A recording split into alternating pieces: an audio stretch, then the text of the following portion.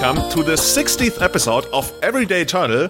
With me tonight are two European Legacy All-Stars, I want to say. Two people that I've spent a lot of time with playing Legacy, learning Legacy, and in the case of actually both of them, also traveling all around the world, having fun getting into Legacy in the first place.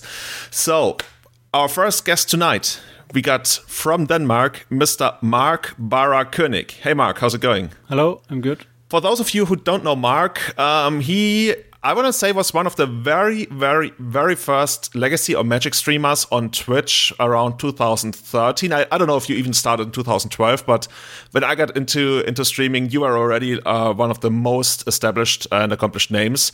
I would assume that most of our listeners know who you are, but for those who don't, Marc is not only a successful streamer, he also made, let me check my cheat sheet. He's got 6 Legacy Challenges, top 8s, I think 3 of them in a row recently, 1 win. He also won SCG Richmond in 2014, which I was present for, which was like a really, really cool thing that happened.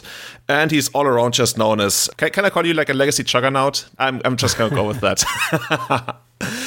Our second guest tonight from Germany, Marius of the Moon Hausmann. Marius is one of the Legacy players or Magic players I've known for the longest of times. When I got into Legacy in 2005, 2006 actually, he was already there in Munich and bossing the metagame. He was pretty much the end boss of our local metagame. And from his accomplishment lists, we know that he made 4 MKM top 8s, including 1 win. He was also the German Legacy Champion 2011, and he's got various top 8s Legacy tournaments all around Europe, like Ovino Geddon and a couple more, as well as in Magic Online, actually. So, Marius, how's it going? Hi, Julian. Yeah, quite well. Oh, great to have you guys on. Tonight we don't have Bob or Eric, who are pretty busy, and especially with regards to Eric, now that he's gotten into full-time streaming, it's actually kind of hard to schedule sessions with him. So from what I understand, we will still have Eric on every once in a while, but this is something that's probably going to be some special feature going forward. But yeah, for tonight, what we want to talk about, basically, both of you guys are known for your signature deck, which is Death and Taxes, even though I know that one of you doesn't really see it like that anymore. But that's basically why you are on. The community has been pretty torn on their opinion of Death and Taxes, so we want to discuss that. But before we get into that, Marc, you actually went into a different format and did pretty well with it. So what happened? I played the Vintage Challenge this weekend, and I made 2nd place. What did you play? I played Dredge. You say that like, of course I played Dredge. Yeah. Is the deck good? The deck is really good. It's pretty much broken in Vintage right now. The power level of Dredge just surged and went through the roof recently with Modern Horizons. Which cards exactly made the big difference? Force of Negation, a little bit, I would say. Like, it's not completely necessary, but Force of Vigor really was a big player. Hogak also impact, but Force of Vigor let the deck go manaless, which was a really big deal because it allowed the deck to get filled up with counter spells and answers to hate, while still playing the powerful Dredge engine. Yeah, you called it tier 0 to me, or even tier -1, and a couple of other people I talked to, they feel the same about the deck, so... Is this the new meta going forward? Like, what are actually the bad matchups left for you? And I'm also asking because we got the MKM Frankfurt tournament coming up next month, and Tom the Decker from Belgium offered me to basically be able to borrow a couple of cards or the entire Power 9 from him, so I can actually play Vintage there. But yeah, from everything you told me, it's gonna be a slaughterfest. It's gonna be like Dredge all over the place. I don't know. What should I be playing if I want to beat Dredge? I don't know. How do you beat this deck? It has like 12 counter spells and a turn 2, turn 3 kill. So I was hoping you would tell me I would play TPS, the Perfect Storm, and just win on the first turn. But if it plays 12 counter spells, that would be like Force of Will, Mental Misstep, Mindbreak Trap, or Force of Negation. Yeah, or Force of Negation. Like sometimes they play. You can even play 4 Mindbreak Trap, 4 Force of Will, 4 Missteps, and some Force of Negation. I played without Force of Negation and Mindbreak Trap because I was trying to beat the mirror, basically. And I lost to Storm in the finals, but it was It was pretty unlikely, I would say. He was in really tough positions both games and managed to still win. But I think it's a really, really hard matchup still for DPS. Wow. And do you not even mind, for example, being on the draw against Workshops? I guess the first game against Workshops is already pretty good, and then you just gotta win one of the post-block games. Yeah, I don't know. It's a really, really good matchup. I played against several mod decks on the way to the top 8, and it was just, they had to have so many hate pieces, and then they had to lock me behind a sphere, and even I beat a sphere because I played 3 mana-producing lands in the list, and it's just impossible for them to win 2 out of 3 games. And you still get to dig for your mana-producing lands using Workshop, right? Yeah, that would be broken. Using Bazaar. Yeah, exactly. So going forward, is this the end game for Vintage, or is there anything you see happening in the future? Like maybe even what do you even restrict? Right, you can't really restrict Bazaar. I don't know exactly. Some people said that you should restrict Hollow One, and I don't think that's impactful enough. That's a 4 of sideboard card, and it helps beat some hate sometimes, but it's not a big deal. Like, if you really wanna nerf Dredge, you should restrict Force of Vigor, because it just because it doesn't have to play Nature's Claim or anything like that, like Wismare or what's the destroy artifact called? Ingoture. Gussblockzerkauer in German.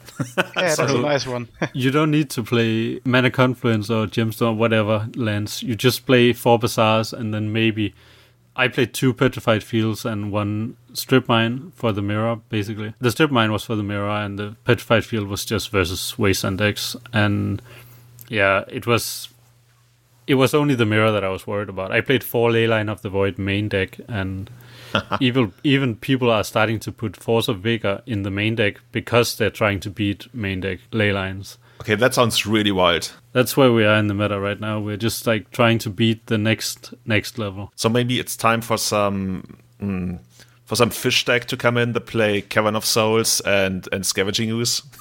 maybe Elves playing Scavenging Ooze, producing a ton of mana. Maybe that's the next step. I don't think that's nearly fast enough, and it also doesn't really beat Force of Will or Misstep. So, the best deck right now to beat it's some deck that plays 4 Containment Priest and probably Leylines as well. Oh, that's a good one, right? Containment Priest is actually pretty hard for you to answer, I would think. You've got Force of Will and that's it? No, I also have Contamination in the sideboard. Oh, okay. And you can also sometimes just hollow bound them, right? Exactly. And there was one game where my opponent went turn 1 Deathrite Shaman and Yixit Jailer.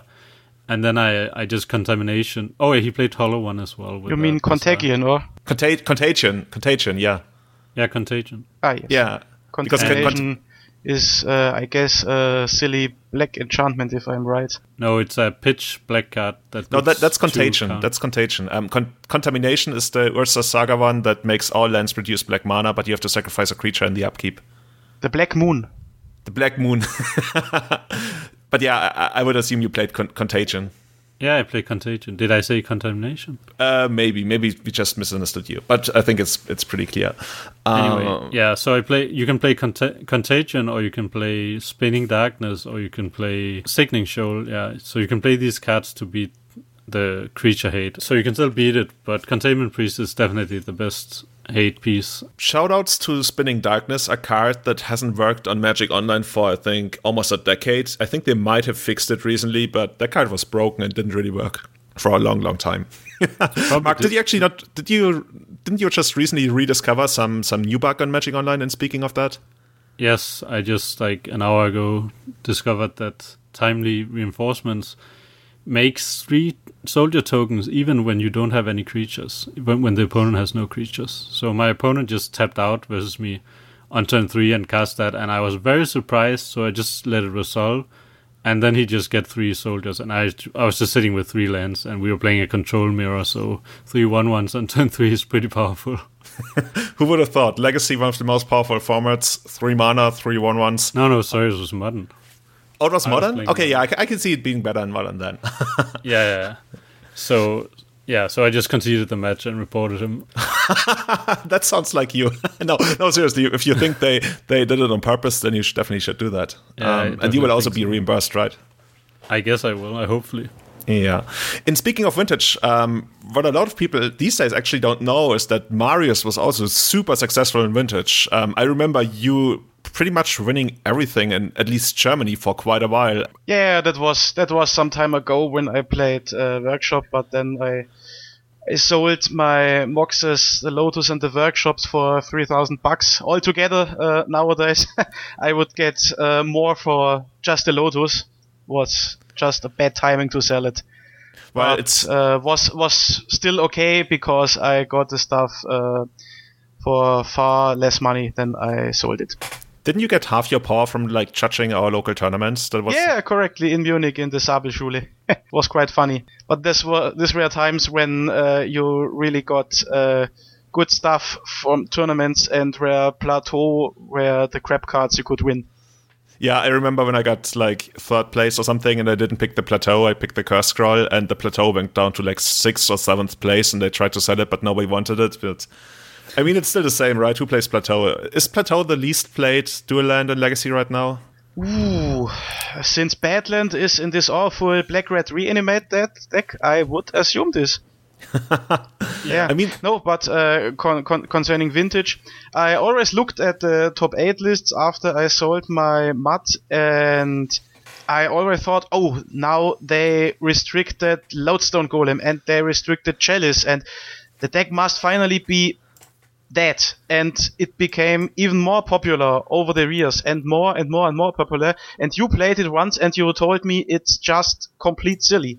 Yeah, I played it at MKM Hamburg 2017. I actually hadn't played Vintage in a while, and I instantly won the tournament, which of course like came with a lot of luck. But at that point, the deck felt absolutely stupid. And afterwards, I played Paradoxical Outcome, and that deck felt stupid. And now Marc tells me that Dredges is the next big thing. Where I have a certain almost morbid curiosity and fascination with Vintage because even though a lot of broken stuff is going on, sometimes you see, I mean, I remember a time where Sage of Epetier was like a card that you wouldn't get laughed at if you played that because you played, basically the decks were just looking for a 1-drop that you can then use to, what's the Ninja of the Deep Hours on turn 2. So sometimes like the weirdest cards show up in Vintage. But yeah, it looks like Vintage slowly has backed itself into a corner where, I don't know, the elephant is the room with restrictions of Bazaar and Workshop. And I think Iron Foresight almost mentioned that. I think he actually made a literal tweet where he said that cards like Workshop or Brainstorms are pillars of the formats in their respective formats, and they will never be restricted or banned. So I'm actually really curious what's in store for Vintage next, because Dredge is a very, very special strategy that you would think you could hate out pretty effectively. But with it having this Swiss Army knife in the main deck. That's true. But I mean, it's still Vintage, right? It should be able to fight back against the most broken stuff. But maybe actually I should play Dredge. I'm gonna hit up Tom and let him know. And maybe he's got some bazaars. You're gonna play Modern, right, in Frankfurt? Yes, I'm going to, and I'm really looking forward to it because I just bought the rest for my Esper Shadow, going away from Grixis. But I'm happy that I don't need these rest in peace inside bot anymore. So people are still working on the Hogak deck. I'm in some kind of Hogak chat, and I thought it would be over, but I just took a look at earlier today, and people are already brewing hard. But obviously with the combo kill gun, it's a lot easier to hate out because suddenly you're really only losing to beatdown. And like if you're losing to beatdown, that's something you can fight over. But I'm curious what's going to happen. Yeah, I just talked to some friends who are too brewing around with Hogak, and I guess I'm going to still let the 2 surgicals in main because it can handle Phoenix too. And let's be honest, the most stupid card in Modern at the moment for years, in my opinion, is Faithless Looting. It enables only stupid decks that are not really interactive and don't bring much fun to any of the players. Yeah, it's interesting that Wizards, when they were discussing the different cards they could ban in Modern because of the dominance of Hogak, they didn't even mention Faithless Looting. And that also leads me to believe maybe it's got this holy cow status because it's considered a pillar of the Modern format. I wouldn't bet a lot of money on Faithless Looting ever really being banned in Modern. Yeah, maybe you're right there. Mark, have you played a lot of Modern recently? I've sniffed to the format a few times, but I just burn my fingers and then I go to Legacy again. That's great. So overall, how do you feel about Legacy? You've been really successful online as of late. I mean, you've always been one of the more successful grinders, but as of late, I think you showed up in almost every Legacy challenge that has been played and playing different decks every single time. I think Legacy is pretty good right now. I have been saying that I thought Legacy was the best it has been in years before War of the Spark was printed, but still after it's pretty interesting, and Modern Horizons brought some good things, I think. Although Renan 6 is maybe a little bit too powerful, it's still an interesting card, I think. It's for sure a bit too good in my opinion too. It's a walking crucible that pings damage. It's the card that pretty much defines the format right now, and just to give you guys my impression of the format, I feel that all these greed... I mean, Marc, you also saw those lists, right? Those 4-color lists that even play Wasteland and Basic Lands. And they somehow seem to work out for people. Like they even got Anorak to stop playing Miracles, and now he plays like 4-color Miracles with Astrolabe and everything, just so they can utilize... Red and 6, which is in a pretty weird color combination for control decks. Red and green is not really something you primarily play, and if you're playing a 2-mana Planeswalker, you definitely want to be able to play it like pretty early on. So it leads to these weird builds that heavily dominate all the grind fights that you really can only try to attack maybe on their mana, but even they are using Basic Lands and a Red and 6 to fix their mana, so that's a hard thing to do. On the other hand, we've seen a big resurgence of Rug Delver or Canadian Threshold also utilizing Red and 6. We talked about that in the last episode of Everyday Eternal, how it actually fixes a lot of problems that Rug Delver used to have. Primarily, for example, stuff like Barefoot Strix, which puts a hard block to pretty much all their creatures. So I'm actually kind of happy about that because I always kind of like those matches against Rug Delver. It feels much more...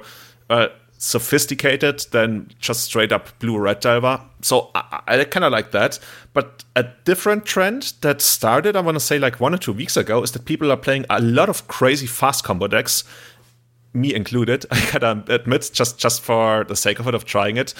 And the reasoning, at least for me, is that while people are busy doing all this mid-range stuff, like this heavy late-game mid-range control stuff, whatever you want to call it, I really just want to be the guy who activates Goblin Charbage on the first turn, and they didn't have their Force of Will, and they will suffer for it. And it's worked quite well. I played Belcher. Belcher was okay, but then Eric told me to maybe try out Upsal Spells, and he's been pretty successful with it. I think Stefan Schütz also got like a 5-0 or 2 on Magic Online with it. And Upsal Spells is really good. It's actually really good right now. I've in so many games where I don't even know what my opponent is playing, just because they are playing one of these mid-range greed piles, and they didn't keep a Force of Will. Sometimes you can even easily beat the Force of Will. So this is the metagame that I'm seeing right now. That makes it a little bit harder for like those synergistic creature decks like Death and Taxes, like Elves, to a certain degree even Maverick, even though Maverick also benefits from it because they actually get to play Plague Engineer, which is another big piece to the puzzle that is Legacy right now. A card that's seeing even main deck play in a lot of those mid-range decks just because it's so good against most of the field that isn't combo. And even if it's combo, I guess you can also like take down some Goblin tokens. So yeah, that's my impression of the format, and I think that's not gonna be stable in the long run. I think the fast combo decks are gonna go down again and gonna go away as people drop off a little bit of their hunger for endgame mid-range good stuff and start adding a little bit more discards, a little bit more dedicated hate cards.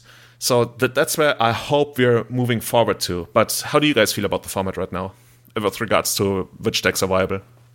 Well, I think, first of all, you are of course right. I think fast combo is a good opportunity now to play and not in 1 year.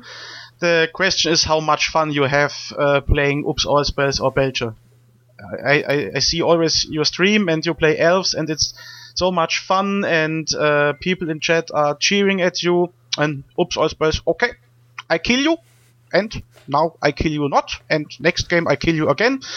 And then after an hour, the league is by, no matter what the result is, but I wouldn't have fun with this. Yes, I like First One Blood Moon too, but that's a different story. And concerning the Ren and 6 list, I think there are many directions in which you can go.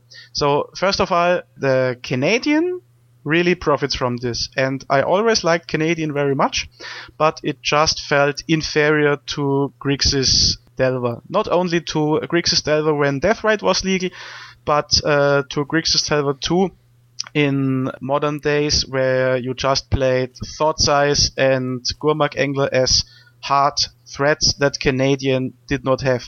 But with Ren and 6, this deck got 2-mana Crucible that pings Baleful Strix, that pings other little creatures, and that even grows your Tarmogoyf if it dies. What's not bad at all. My favorite build with Ren and 6, to be honest, is this Ruck mid-range list with Shardless Agent that goes for these Rhinos, for Vision and Rhinos. And Arcanist. Just play the Arcanist, cascade into Rhinos or Ancestral Vision, and even if the opponent counters it, you attack with Arcanist and get your Rhinos then, or your Vision. And Ren and 6 fits perfectly into this build. Yeah, that deck is super sexy. I think it's called Rock Waterfalls, going back to the idea of cascading into a ton of stuff that's really good. Marc, how do you like that deck? Have you tried it out? You've been streaming a bit more lately. I think you took a break for a while, but I think you're back to it, right? I'm not really back to it right now, as I just moved and need to get a stable, high quality internet connection again. But once I have that, I'm probably returning again.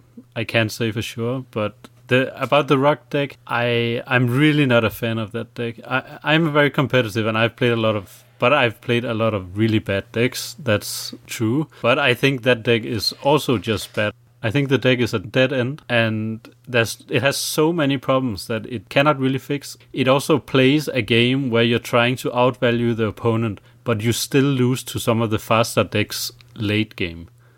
And that's like the fundamental problem with that deck. Like, even if you make, 4 Rhinos on turn 3 or turn 2 or whatever, and then you make another 4, you're still gonna lose to all the combo decks, and you're even gonna lose to Better Skull still.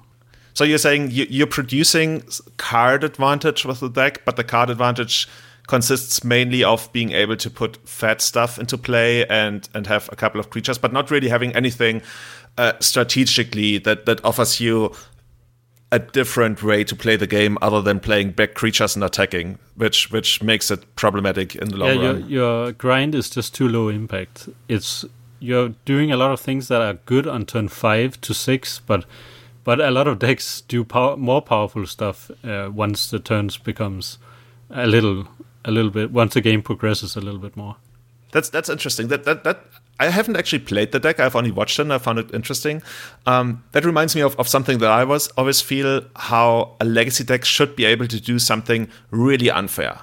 Either you have insane acceleration and stay ahead of the opponent that way, but then you gotta close the game, or you're able to do something really unfair. And the way you describe it makes me feel like the deck is not really capable of doing super unfair stuff. It's the kind of deck that you want to play against.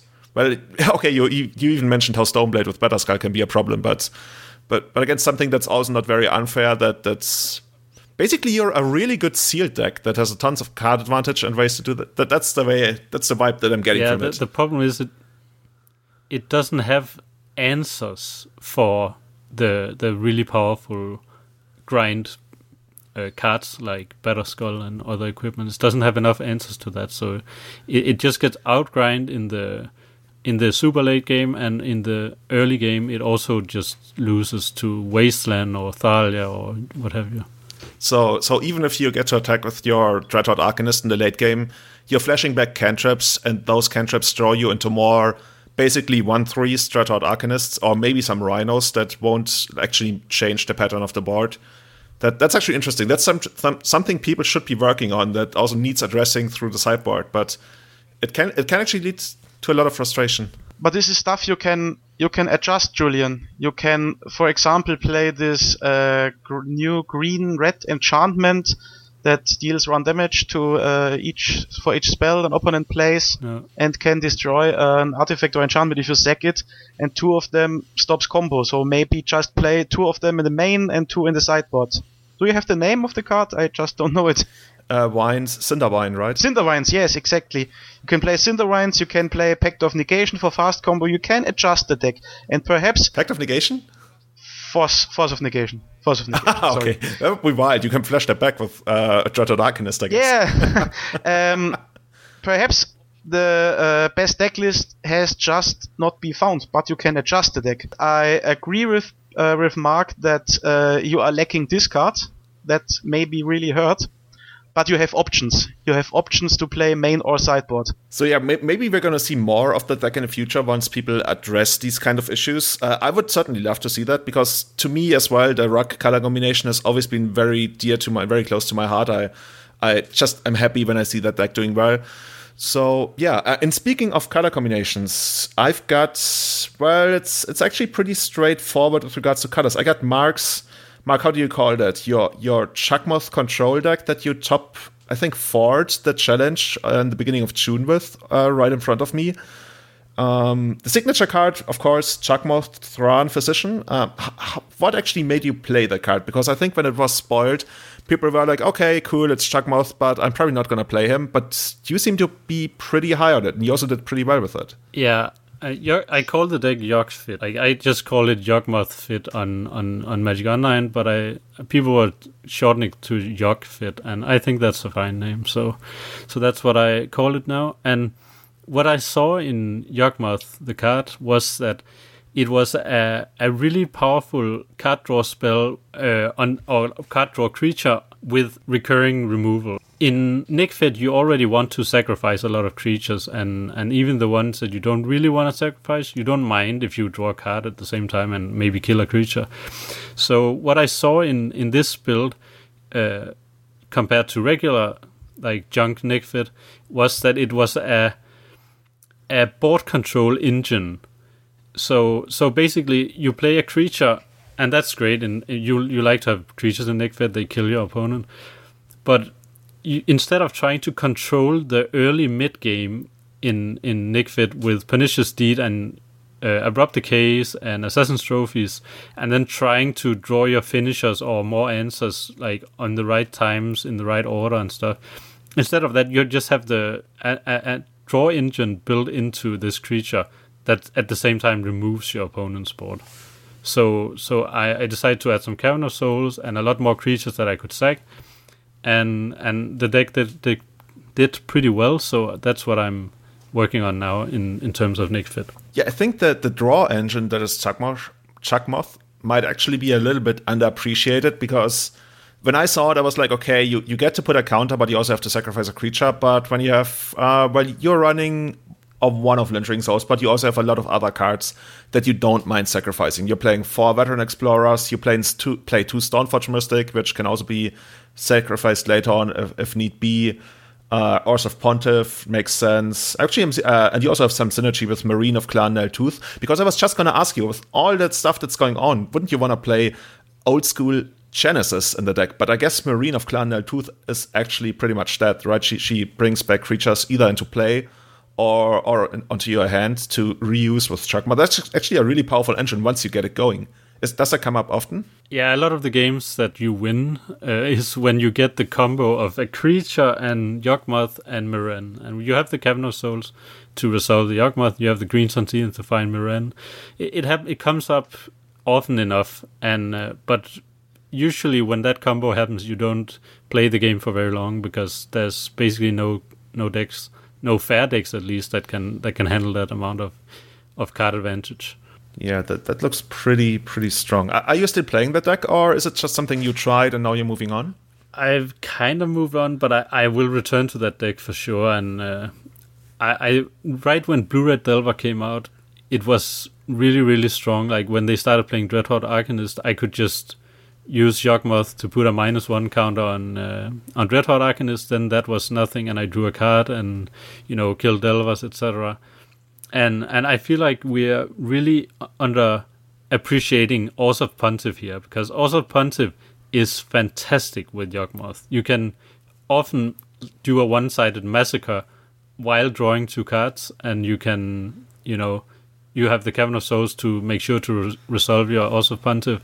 And the most problematic permanent usually for Nickfit is True Name Nemesis, which it is a very clean answer to.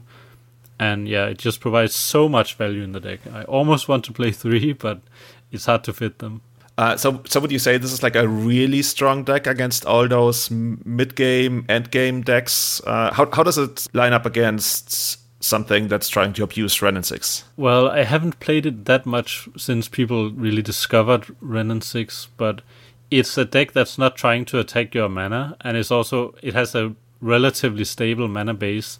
So I would think that it's probably pretty solid. The engine of Yawgmoth is much more powerful once it's online than a Wrenn and 6, because Wrenn and 6 draws only lands and Yawgmoth draws answers and is an answer in itself. So I think it matches up pretty well, but it's something I'm gonna have to play in the near future again. So which decks are you trying to avoid playing this deck? It matches up well against a lot of things, honestly, but I don't want to play versus decks with lots of basics and strong late game. Like, Death and Tax is okay, but actually I'm not even sure, because Yawgmoth is so good against Death and Taxes, and it's also really good against elves and stuff. So yeah, I can imagine once it comes online, it's a real nightmare. I've seen it played out of humans against me, and once humans had enough time to get Yawgmoth online, I really had issues with elves, like big time issues.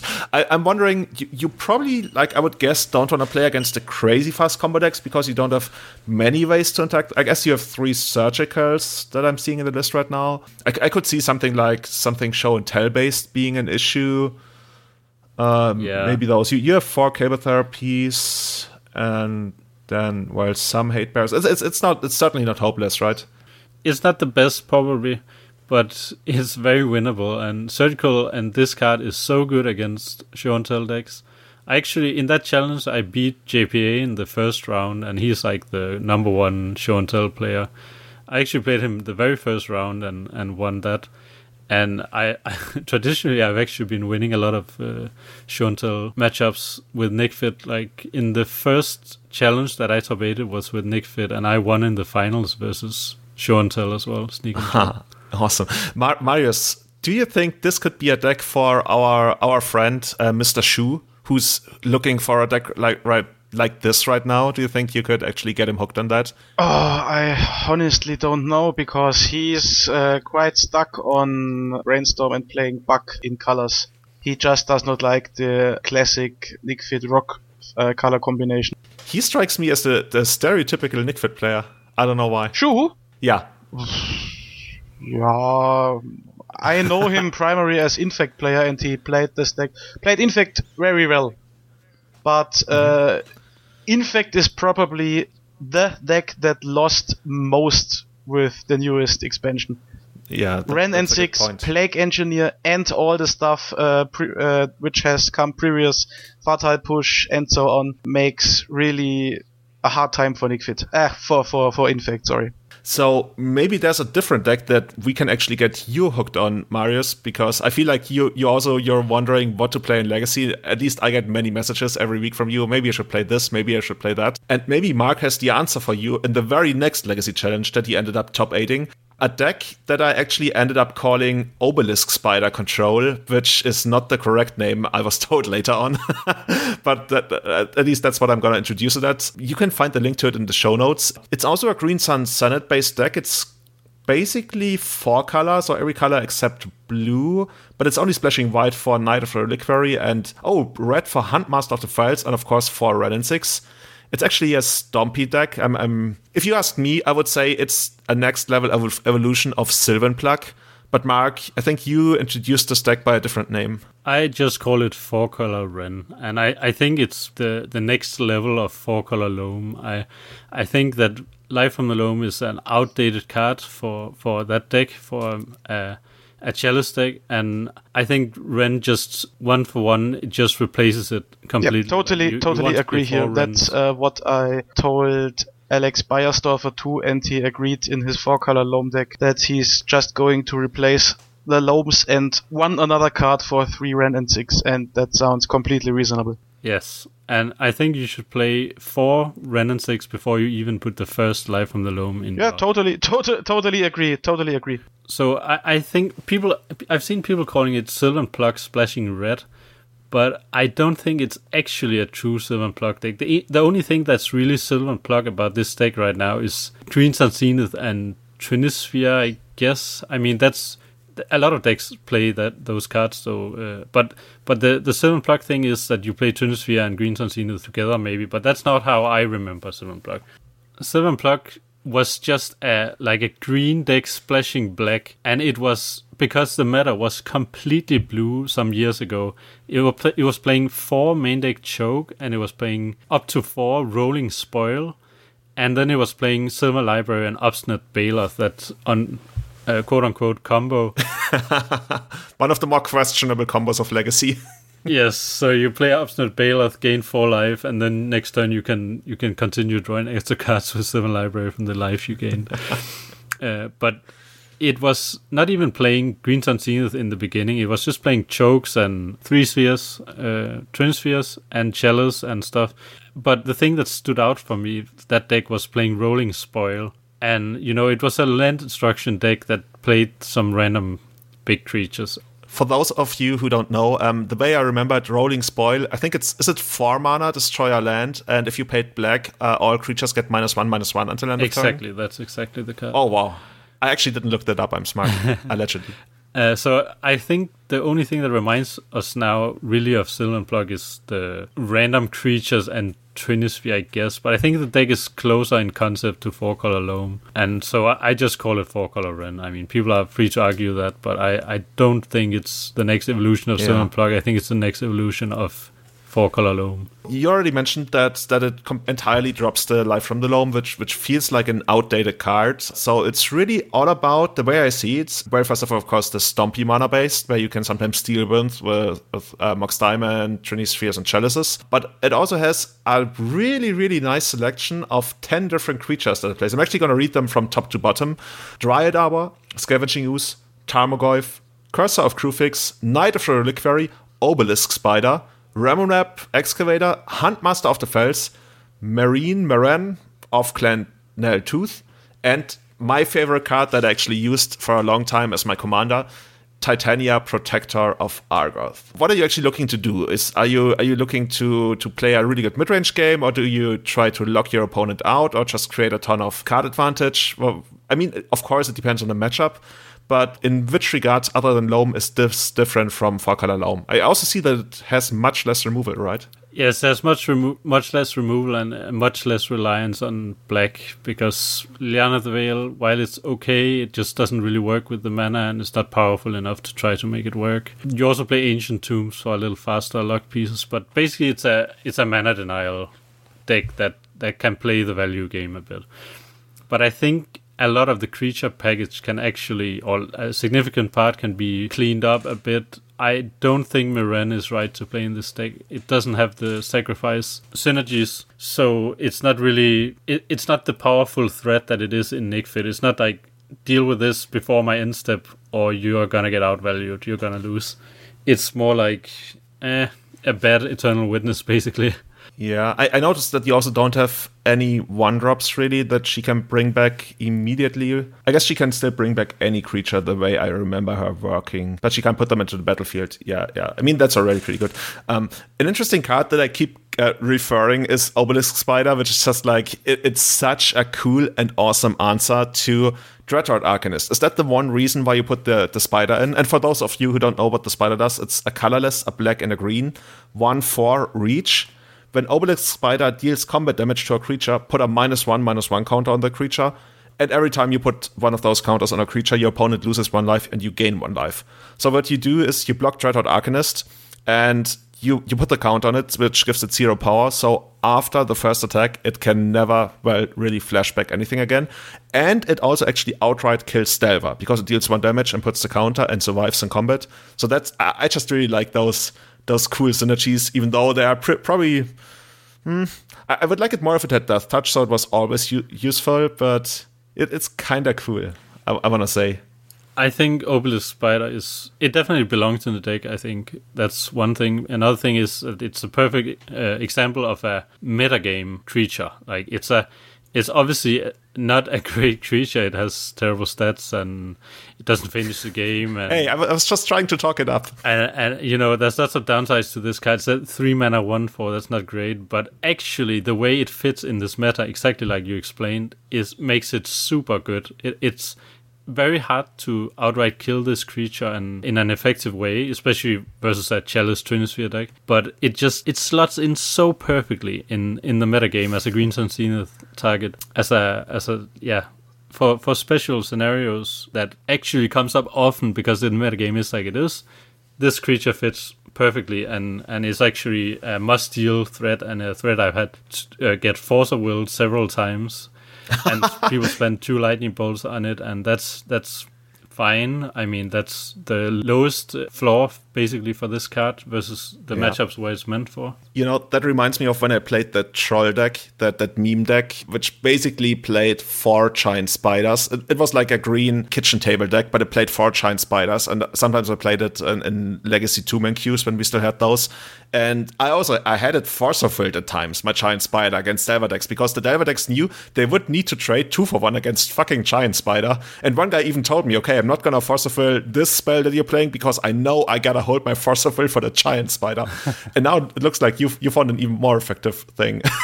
But I just find it amazing. But how do you overall rate this deck? Is this something that people should definitely explore more? How do you rate it? I think obviously it's a Chalice deck, and so it has some power already. It's the deck is put on a certain power level just from playing the fast mana Chalice combo.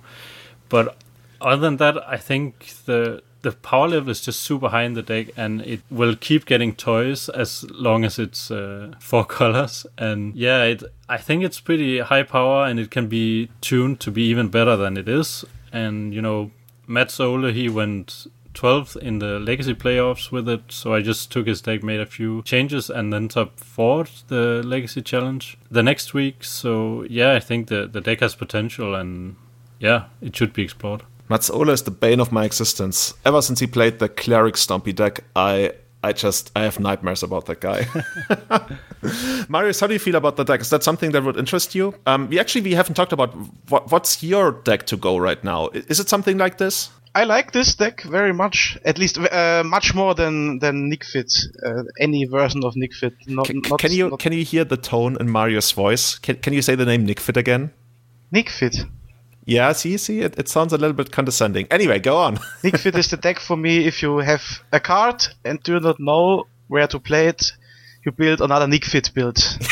It does not matter which color, pile, if Nick Fit. Yeah, well, no, but this deck I see here, it looks like Marc has had many thoughts on it, and I really like all the cards. If I would build it, I would probably go with 1 Sylvan Library less and only 3 Trinispheres, because if you draw them, they can always be a little awkward, and probably I would put 2 more creatures in the deck. But the concept of the deck is it's great. It's a mana denial deck with Chalice, with good creatures and great sideboard options. A bit regrettable that there's only place for 2 Ancient Tomb in it, because every Ancient Tomb you put more in the list gives you a much higher chance that playing a first round Chalice or even a Trinisphere together with Mox Diamond. That's true, but Mox Diamond also kind of acts like an Ancient Tomb in this list, right? So you got like 6 ways to get those guys in the first turn. Yeah, I watched many games of 4-color Loam.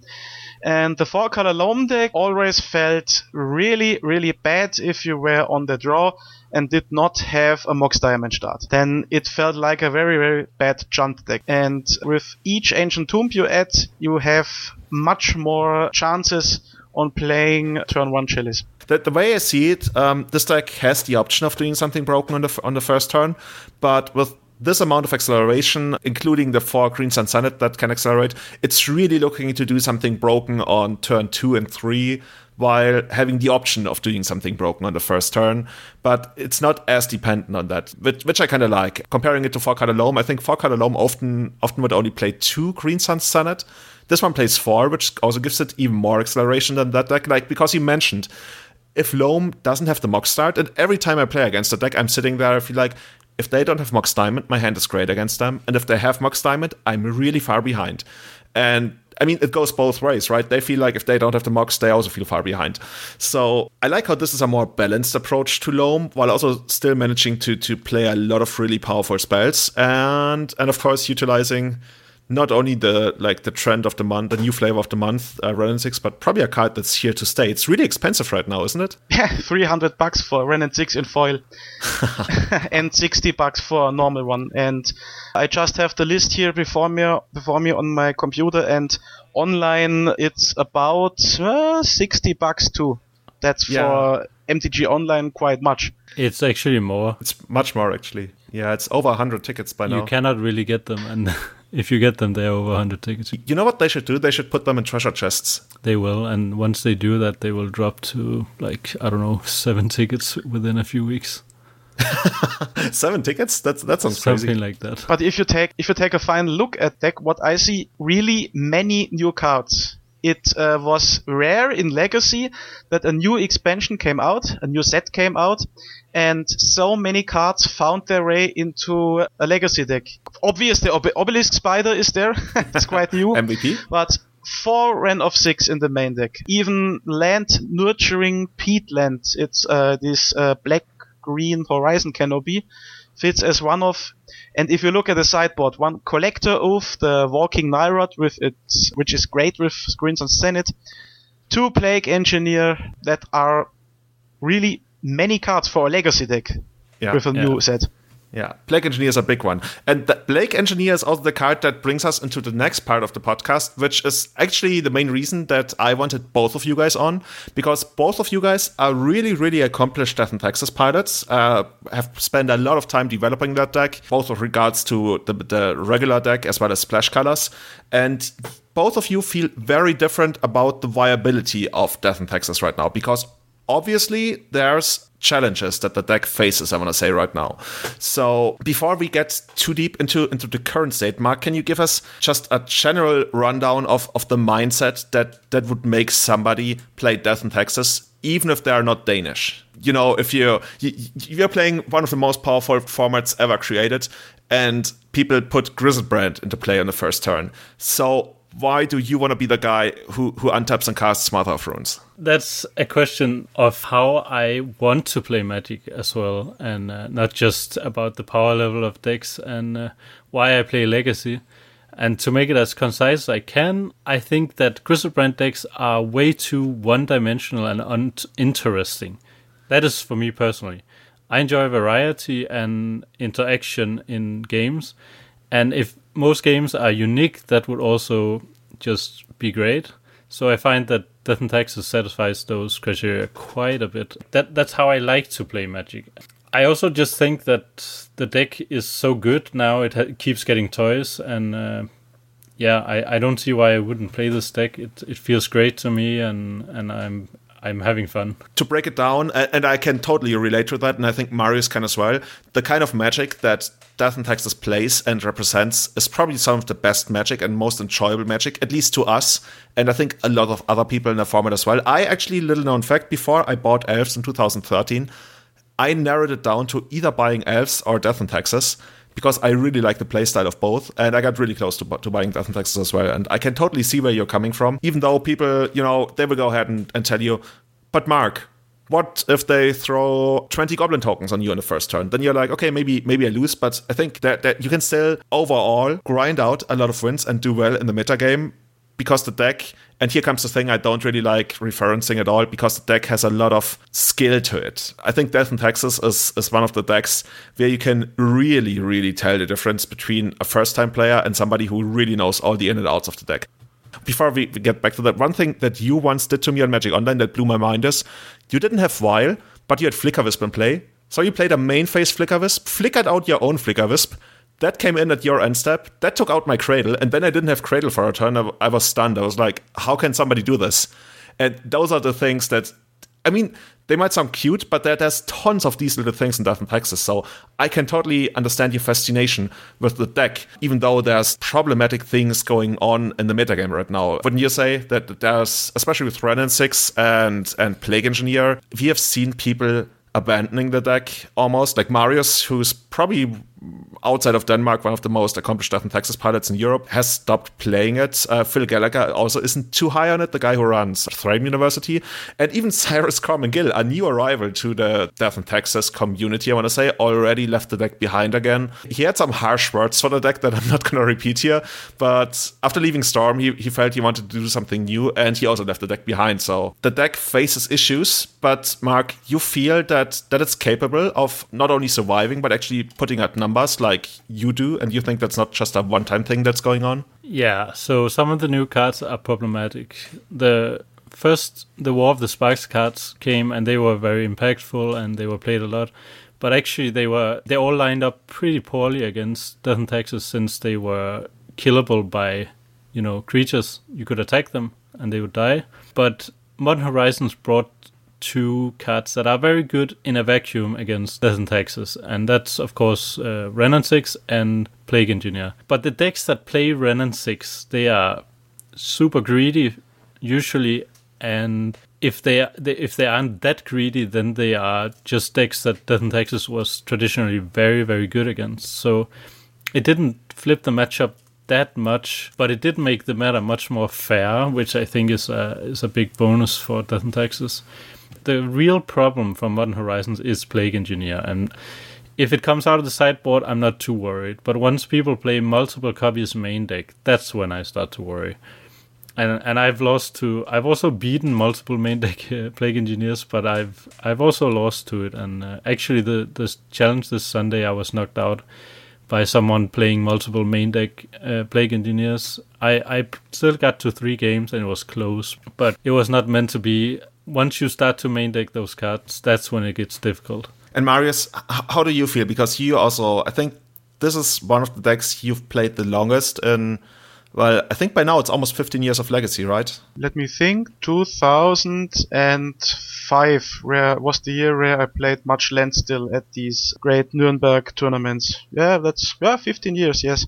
And I've known you for many decks, but Death and Taxes has been, I think it's still Green-Eyed Maverick, that's your signature deck, but Death and Taxes, you've played that for years. Maverick and after this Death and Taxes were by far the decks which gave me the most fun. And I even can't tell whether it was Maverick, but yeah, it was Maverick. And I even now have my Death and Taxes ready in my suitcase, but it would be probably the last deck that I would take to a big Legacy tournament. So how come? Do you feel, even if the crazy strong cards come out of the sideboard, that it's too much? Or do you expect the metagame to be that hostile to even see a lot of Plague Engineers main deck? All together. Marc formerly said, really right, he likes the interaction that Death and Taxes offers. But let's say it this way. Often the interaction is quite bad at the moment. You have interaction, but it's not enough. You play your deck at an optimum, but just don't have a chance against opponent nut draws. And with this, I don't mean these turn 1 kill decks. Even you told me you are going to play Oops All Spells or Belcher. You don't stand a chance against Oops All Spells or Belcher. If you want to win there, you have to play stuff like Mindbreak traps in the board. But as Bahra mentioned, we have the Plague Engineer and Renin 6. He said Renin 6 is in greedy piles. Yeah, that's true. These decks are at the moment greedy. But even if they are a bit less greedy and the greediness of players goes back, then you face good, solid control decks with 3 or even 4 Renin 6. And honestly, I don't want to play Death and Taxes against a deck we just looked at, like this Obelisk Spider control deck. I think it's a terrible matchup. Not Chalice, not Trinisphere. These cards are not really disturbing. But 4 Renin 6 and these Plague Engineers in the board combined with the good stuff, because Death and Taxes naturally has lots of bad top decks. Lots. You play 3 Karakas, 4 Aether Vials, 4 Talias. I can't count the times where I had 2 Talias in my hand.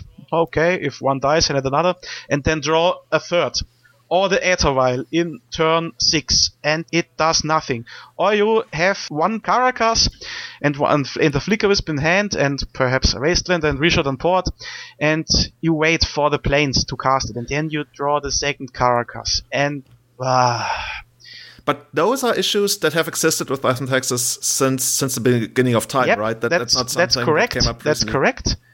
Plus, nowadays, you have these cards which are really bad for the deck. So basically you're saying Death and Taxes has been playable for a long time, but never really far enough crazy good. And now it's being pushed back a little bit, or not only a little bit, significantly, which really puts it, like as you put it, into a state where it's the last deck you would play. Well, let's say it this way. You had these times with Deathrite Shamans, and you could play Death and Taxes in these times for this 4-color control decks like Tomasz Mar played were really, really hard to encounter. Then there was a time when they banned Deathrite Shaman, and there I felt Death and Taxes was an okay choice, but still not that great. It was always okay. But now I just don't see this deck in the format. To be honest, Maverick has the same problems as Death and Taxes at the moment. Ren and 6 and Plague Engineer are horrible for Maverick. But at least you have there the chance with Choke to have a good option against blue decks like Grixis Control or 4-color Control. If they don't have the decay right away, you just win. And I really looked many matches of Death and Taxes online. For example, Karl-Heinz Kodausi, great Grixis Control player, and he crushed Death and Taxes online every single time. And even you made some years ago, that was a blasphemy that Death and Taxes lost against 4-color control decks. Because the mana denial plan against Deathrite did just not work. You summed up a tournament in Frankfurt, I guess, where you made a meta-analysis in Deathrite times. Oh yeah, that was 2017. Yeah, it's not that long ago. Yeah, I collected all deck lists and actually had the Hatfield brothers from the US calculate the win percentage for every deck in the field, like for all the couple thousand matches that were played that weekend. Exactly. And the best deck, the best performing deck was, I guess, this 4-color Barnes Stoneblade. Barnes Stoneblade. This deck I loved. I never had much time to play it, but I loved the deck. And Death and Taxes was one of the most played decks in the whole tournament, and the worst performing of all decks. And that's my impression. That is just at the moment the same in Legacy. Bahra is a great player. He knows every single trick in Death and Taxes, I guess, and that makes much. You can always win a tournament with an inferior deck because you play it at an optimum. I mean, I've been doing it for years, right? Maybe. But Death and Taxes is just a deck that is mass played by players because it's quite cheap. You have not to invest a whole car, for example, to build this deck, and you can just grab it up. Perhaps a friend of you has it and run it at a tournament. And with so many players playing this deck, it's naturally that there always are some top 8 deck lists of the deck. So you're saying somebody's floating to the top and there's just enough people playing it? Yeah, exactly. Okay. Marc, is this without a doubt the deck that you would go to? Or for example, I think we are not gonna see you at MKM Frankfurt, but assuming you would go, is that the deck you would play without a doubt if you had access to pretty much everything? Or would you certainly reconsider and try to, for example, hedge against these 4-color control decks by, I don't even know, playing something that's really good against them? I could imagine, for example, what's it called? Palace Jailer being really good against them, but you probably know better. How do you feel? I would bring Death and Taxes to any tournament right now that I was going in with the sole purpose of trying to win. And if I'm hedging against Ren and 6 decks, I'm just playing cards like Brimmer's or Hallowed Spirit Keeper, and I'm on those cards right now, so that's what I'm trying to do. So I'm actually looking up, you're actually playing 2 Brimmer's, King of Oreskos, in the list that you recently top 8'd the challenge with. This I liked very much, by the way. I love Brimmer's. It's such a great card. On the opposite, Hallowed Spirit Keeper, I'm not a fan of it and not convinced, because if I would play Death and Taxes, if I had to play Death and Taxes, I would for sure go with at least 3 Rest in Peace at the moment, because this handles the mana recovery of Ren and 6 and handles Red Hot Archon List, and is great against Grixis control. Yeah. Marc, I see another card in your sideboard that could be interesting. You're playing 3 Cataclysms right now. Is that something you would bring in against those decks? I actually don't. I mean, that list is pretty old now, actually. It's like 2 weeks old or something. My sideboard looks very different now, and also my main deck looks a bit different. I don't think Cataclysm is as good versus Ren and 6 decks as people tend to want it to be. Yeah, so against Grixis control deck, the problem is that they discard your hand so much. They go for so much hand disruption that once you can cast Cataclysm, it's either if you got flooded or if you top deck it very late. It has some criteria where it's good, and they of course need to not have the counterspell as well, but I would much rather play something proactive, something that straight up kills my opponent, like Hallowed Spirit Keeper, and is significantly cheaper, in of course 1 mana cheaper, but also you can put in with Vial, which makes a lot of difference. I think Cataclysm it's great in a Tundra meta, but I'm not really too happy playing it against Volcanic Island decks. So I'm down to 1 copy right now, because it also kills a lot of random decks like Enchantress and Nickfit, and like some artifact prison decks it can kill as well. Marius, you said you're actually. Can we tell which deck you will be playing in Frankfurt next month? Yeah, there are 2 options. Maybe I'll really go with Maverick, because I just like the deck very much and it has a great toolbox. Or I'm going to play Painter with 4 Khans and quite immune to Ren and 6 or Plague Engineer, and has very good cards gotten as well in the last expansion. But you would sure still be rooting for Marc to do well with Death and Taxes, a deck you feel very attached to. I would, of course, root for him if he does well. I cannot see going Death and Taxes well in Frankfurt, but yeah, if someone does it, why not? What I am curious about when I look at recent Death and Taxes list, why there are always 2 Chalice in the board. They look like the opposite of this 4-color Loam deck, which has 4 Chalice of the Void in main deck and then 3 or 2 Swords to Plowshares in the sideboard, and just have this awful anti-synergy. The thing about the Chalice is they are much more versatile than you might think. For example, you can bring in Chalice versus all the fast Storm decks right now. They play a lot of 0 converted mana cost cards. So you have a great turn 1 play that really restricts their mana usually. And also Bomberman is actually a pretty powerful deck now. So you have the Chalice on 0 versus them. Then you have the Chalice on 1 for value versus Delver.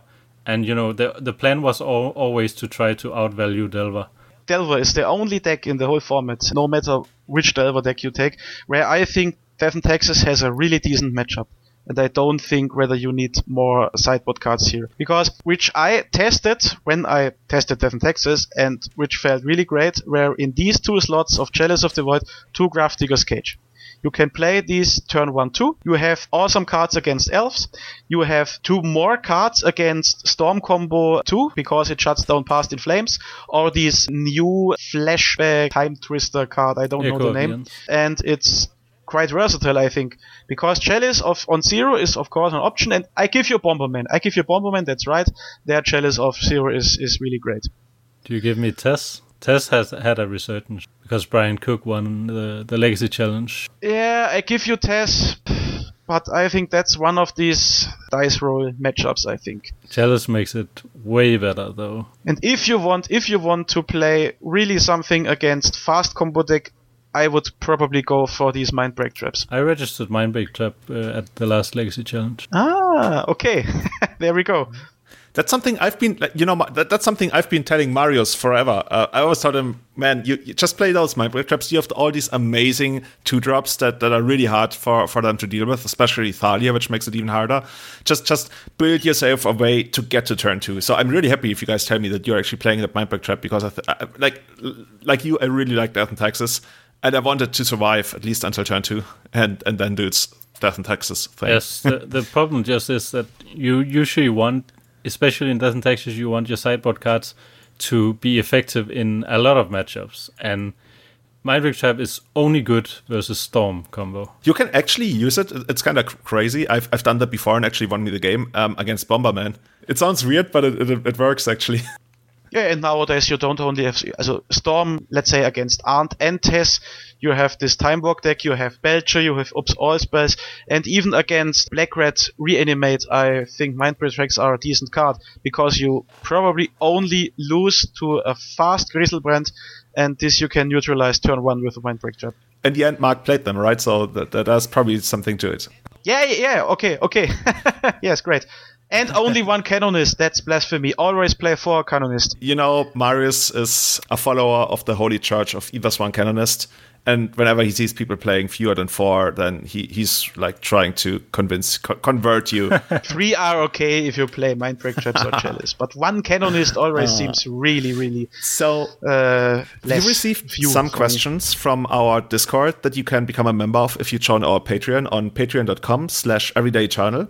I'm gonna order them in a different order than we initially received them. So our first question from the Discord is, what is the right number of Palace Jailers in the 75? Do you board it out versus True Name Nemesis decks? I think the right number of Palace Jailer is 1 or 0. I'm considering cutting it recently, but it's just very good in Mirrors, and it's also good versus Maverick and Miracles, but I'm really close to cutting mine. And yes, I bought them out versus all decks that play True Name Nemesis or play a faster board than mine. For example, all Delver decks, even though they don't play True Name, I would still bought out Palace Jailer in that matchup. Curious, would you side it out against Elves? Yes, definitely side it out versus Elves. Yeah, I feel the same, but I've seen many people keep it in, and then you steal the emblem, and that never works out for them. Never. Yeah, Marius, how do you feel about Palace Jailer? I think Bahra is completely right here. Palace Jailer has become a bit worse, for example, against Miracles, because many different Texas players just say to me, yeah, Palace Jailer, I play it turn 4, I don't even exile something with it, but I just draw the cards. But since the Miracles players got this Narset, and Grixis plays Narsets too, you don't get anything from the Monarch. Probably I would always play 1 creature exile card in the main. Maybe Palace Jailer or maybe Banisher Priest. Because I think you want to be able to search a removal with Recruiter of the Guard. Banisher Priest might be great even with Mother of Runes. But getting rid of an Emrakul or Griselbrand, if you don't have the Caracas, it's too durable, just too important not to have it. Not to mention this Dark Depths token, Thor you can of course flicker it out. But these lists who play 2 Palace Jailer or even more in sideboards do not look right to me at the moment. So it occupies the slot of a Silver Bullet that you will dig up just in case.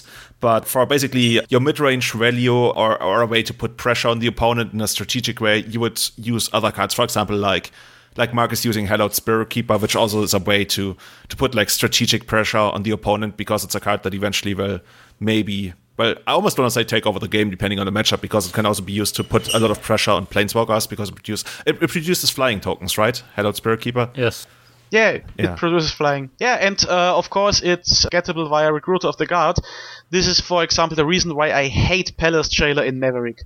I really saw many lists who played it as a one-off in the main deck, but a Palace Jailer which you draw random and can't tutor for sounds not great to me. 2 other questions that we received, they are directed towards different ways of playing Death in Texas. For example, here's the first one. If the meta shifts away from Death in Texas, does Thalia Stompy become more viable? What are the pros and cons of Thalia Stompy compared to Death in Texas? And we assume Scott is referring to the Marc, how do you call it? Is it Clerics? No, it's actually Eldrazi in Texas, right? That's Soldier Stompy? No, it's probably Eldrazi in Texas, I would think. With Displacer and stuff like this. Exactly. Yeah, well, the deck it has more early cards.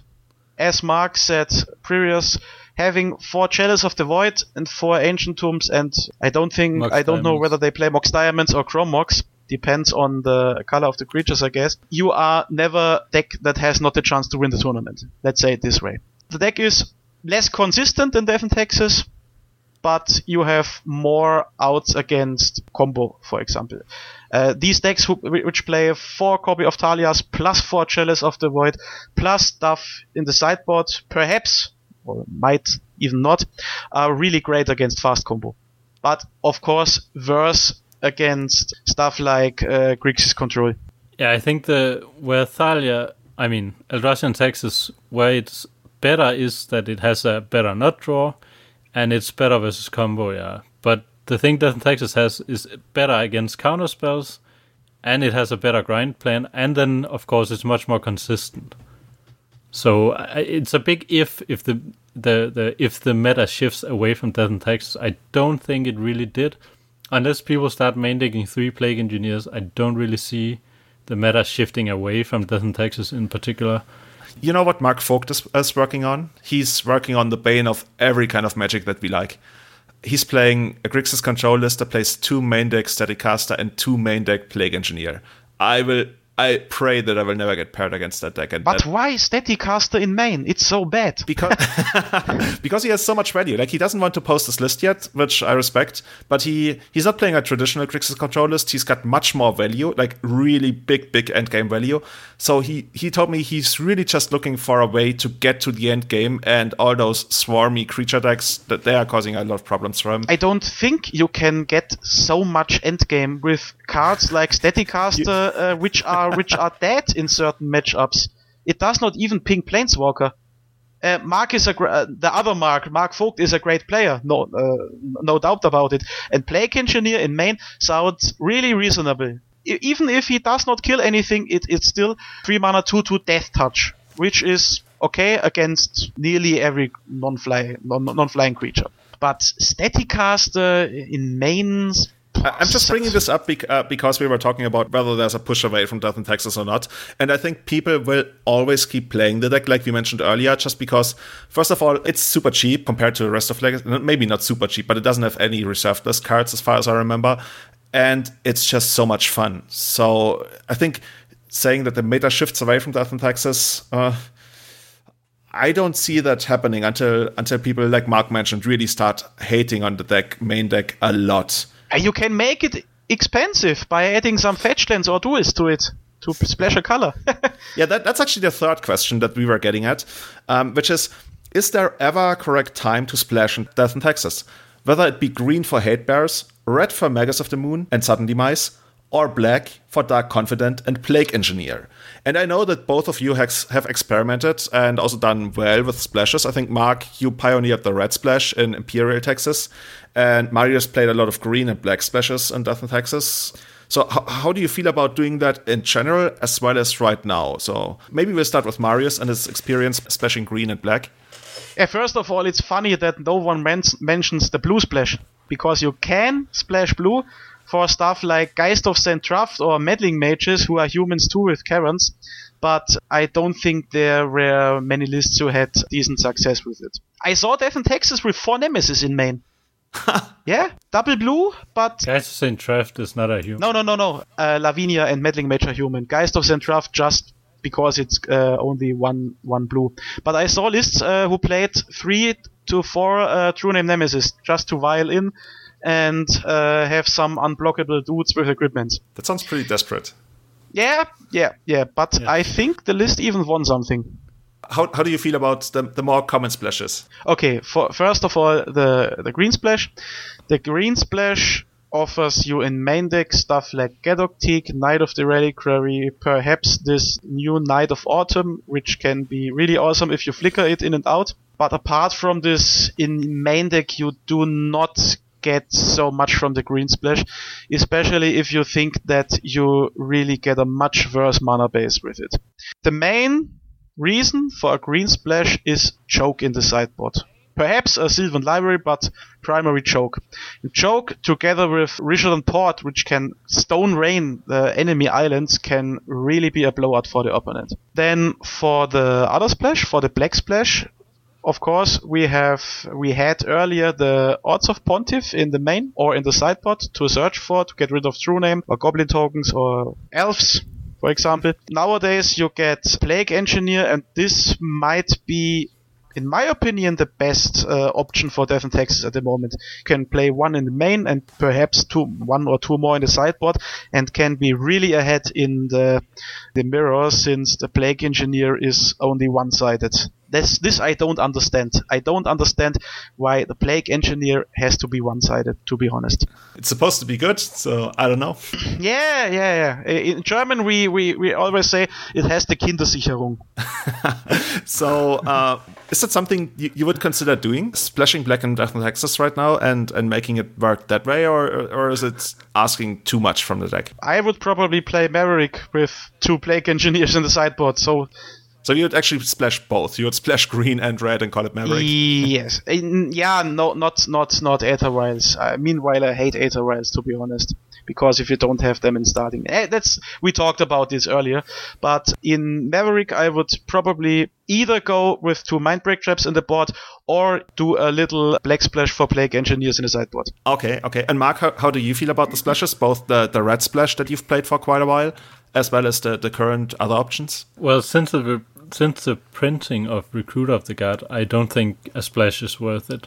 I think the closest one is black, but what turned out to be the most powerful thing about the red splash was the Imperial Recruiter that gave you a really powerful late game and of course a tutor effect.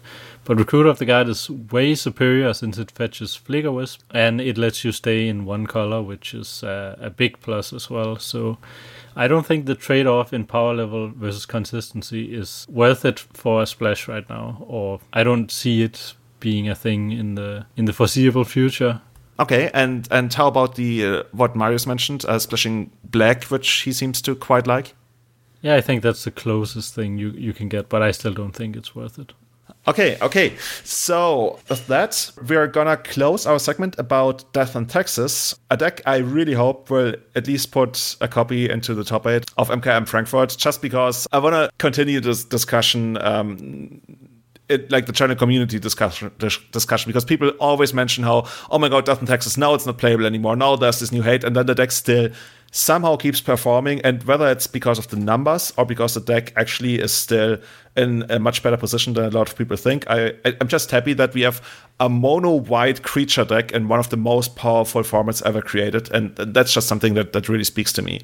That's something, like, people have been trying to do that in Modern, and Modern every other week it's broken for another reason, and it's kind of hard to make stuff like, I don't even know, Blade Splicer work. But in Legacy, we get to leverage that kind of incremental creature value, and that's just like a playstyle that I mentioned. It's really, really cool. With closing out, I would like to hear your opinions. We talked about that. Which decks you think, just like a short round, which decks are in a good position in the metagame right now? Which kind of decks would you like to play right now, Marius?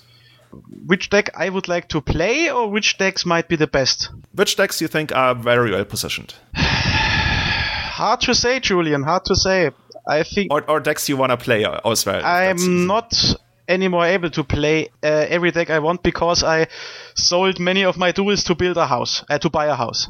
Yeah, that tells you something about Legacy. Yeah, exactly. It was infinite value.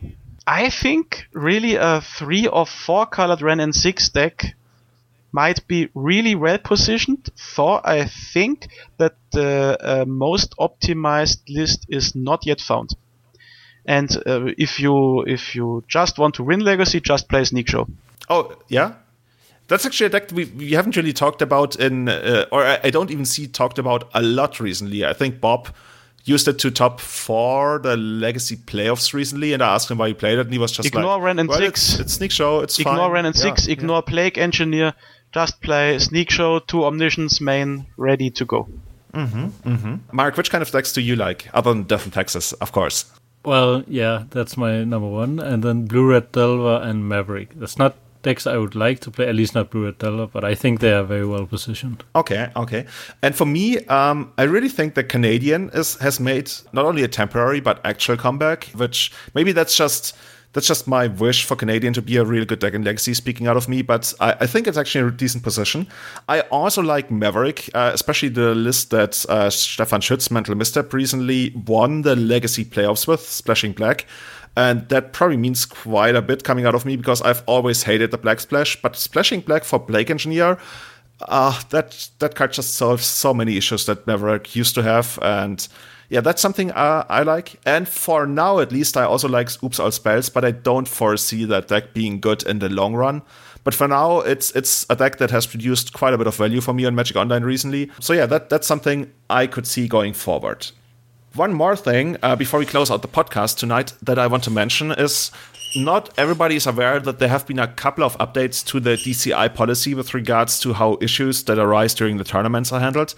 And I want to use this opportunity to just make this more well-known inside the community. So there's basically a couple of changes, but the three relevant changes for us are, first of all, with regards to Narset and Leovold, you should really make sure to reach out and stop your opponent from drawing extra cards that they are not supposed to draw. In the past, that was considered a hidden card error, which carried much harsher penalties. For example, if it was considered that the opponent didn't do it on purpose, but still accidentally drew the extra card, you got to actually look at their hand and basically Thoughtseize them. You could take away any of the cards because that's the only fix they really had available at that point. Now, they tried to turn that into something else because they felt that created an incentive for the Narset or Leovold player to not remind their opponent about playing the game correctly. So now the way it's handled, it's just a game rule violation, which will still carry a warning, and actually a warning for both players if you totally fail to remind your opponent. If you try to stop them, but they still accidentally draw or just rush the game, then it's only a warning for them. And depending on how far the game has progressed at that point, they will have different fixes. And the worst case scenario, when you actually only catch that later, is that they actually get to keep those cards. For example, they play a brainstorm pre-combat, move into combat. There's like interactions in combat going on with like cards played from hand. And you only realize after combat, then they actually get to keep those cards. And if you realize it early on, then they are going to remove 2 random cards. Well, if it's a brainstorm, right? Actually, 3 random cards, I would guess, since it's a brainstorm in the main phase, from their hand, which still leaves them better off than with the previous fix. So it's very, very much in your interest to remind your opponent to not draw extra cards for Narset or Leovold. Unless, I guess, if you're out to get the warnings. But like, if your opponent just gets a single warning, that doesn't really get you anything. And I'd much rather like not have them basically it would create some kind of looting effect almost for them, and I don't want them to have that option available to randomly increase their card quality. So definitely try to make sure your opponent is not drawing extra cards. One more thing is something that people have been doing for quite a while already, but now it's also be put into the rules. If you're doing a combo turn where you're floating mana over a significant amount of time, so not just like for a couple seconds, but actually doing like a storm turn, or if you're elves and you're going off, you're now, by the rules, by the tournament guidelines, required to track that mana visually. And there's some discussion of whether like dice are enough or you actually have to write it down, because, for example, with your life total, I know that Marius still famously doesn't write his life total down, but a lot of people do that, and they are supposed to do that on competitive rules enforcement level. And there's some discussion on whether you also need to do that with mana, so basically dice wouldn't even be enough for that. But general for now, just keep in mind that just counting it out audibly, that isn't enough. You actually have to visually represent it. And the third thing is, that's actually the most interesting fix to me, because it rarely ever comes up, but it's actually an interesting situation. Imagine you forgot to de-sideboard in the previous round, and now you come back and you play the game, and after like a couple of turns you draw a sideboard card, and you realize, oh fuck. In the past, that was usually a game loss for you. Now the way it's going to be handled, you call a judge, they determine, okay, how many of your sideboard cards are in your main deck, which shouldn't be there, and how many of your main deck cards are in your sideboard. For example, the easiest example is you have 4 Pyroblast in the main that should be in the sideboard, and you have 4 Swords to Plowshares in the sideboard that should be in the main. At the moment that is discovered, you take those 8 cards, you set them aside, and then your opponent gets to decide how they are distributed for the rest of the game. Your opponent can make you keep all 4 Pyroblasts, your opponent can exchange like 2 Pyroblasts for 2 swords, or he can bring in the swords entirely. And the card that you just drew where you realize that's also the one that's going to be replaced. That's funny. It's really funny. Better than a game loss. Exactly, right? But it wasn't a game loss before, was it? It was. Quite sure. I'm pretty sure. If you call a judge on yourself when you forgot to de-sideboard. That's what I did at GP Paris in like 2013. And I got to sideboard, de-sideboard, and then I got to take a mulligan. That's the only... But what you are saying is when you discovered in the opening hand then you can fix that. Then that's when you're supposed to call a judge on yourself, and it's not going to be that big of an issue. But if it's discovered inside the game, previously they didn't have a way to actually repair that, so they could only issue a game loss, and now they got this new way of fixing the error, which I think makes it easier for people to call a judge on themselves, because I think it's a common thing in not only Legacy but Magic in general, that people are like, oh, I'm just going to hide that. I'm going to pretend, well, I'm going to finish the game without this. And that's actually a reason for grounds for disqualification, if you notice that. So we at least made it easier for people to call a judge on themselves. And overall, I think it's a good change. It will probably not be very relevant most of the time, but when it is, it could be interesting. I want to see it in action. Yeah, me too. So, guys, where can people find you on social media, on the internet, in real life? You don't need to give me your new addresses. Yeah, in school in Munich. No. On Facebook, just search for Marius Hausmann. No Twitter, no Twitch? No, sorry. Okay. Marc, where can people find you online? On Twitch, I am under the handle Bahra_. And on Twitter, I am Bahra01. Awesome. And if you want to hit me up, I'm itsjulian23 on Twitter. On Twitch, I'm just itsjulian. You can also check out itsjulian.com. Maybe that's also where you found this podcast. And yeah, that's going to be it for today. I want to provide some shout-outs for Sean, Matt, and Baju. Some of them are actually our new Patreons on the Delver and Eternal Witness tier. And of course, also shout-outs to Scott and Kurish, who are supporting us on the Grizzlebrand tier, our highest of tiers. And not only you, but all the people on Patreon are really doing a big thing and contributing to making the show work and allowing us to produce the show. So thank you so much for that. And with that, have a great morning, evening, afternoon, night, wherever you are, and see you next time. Bye-bye.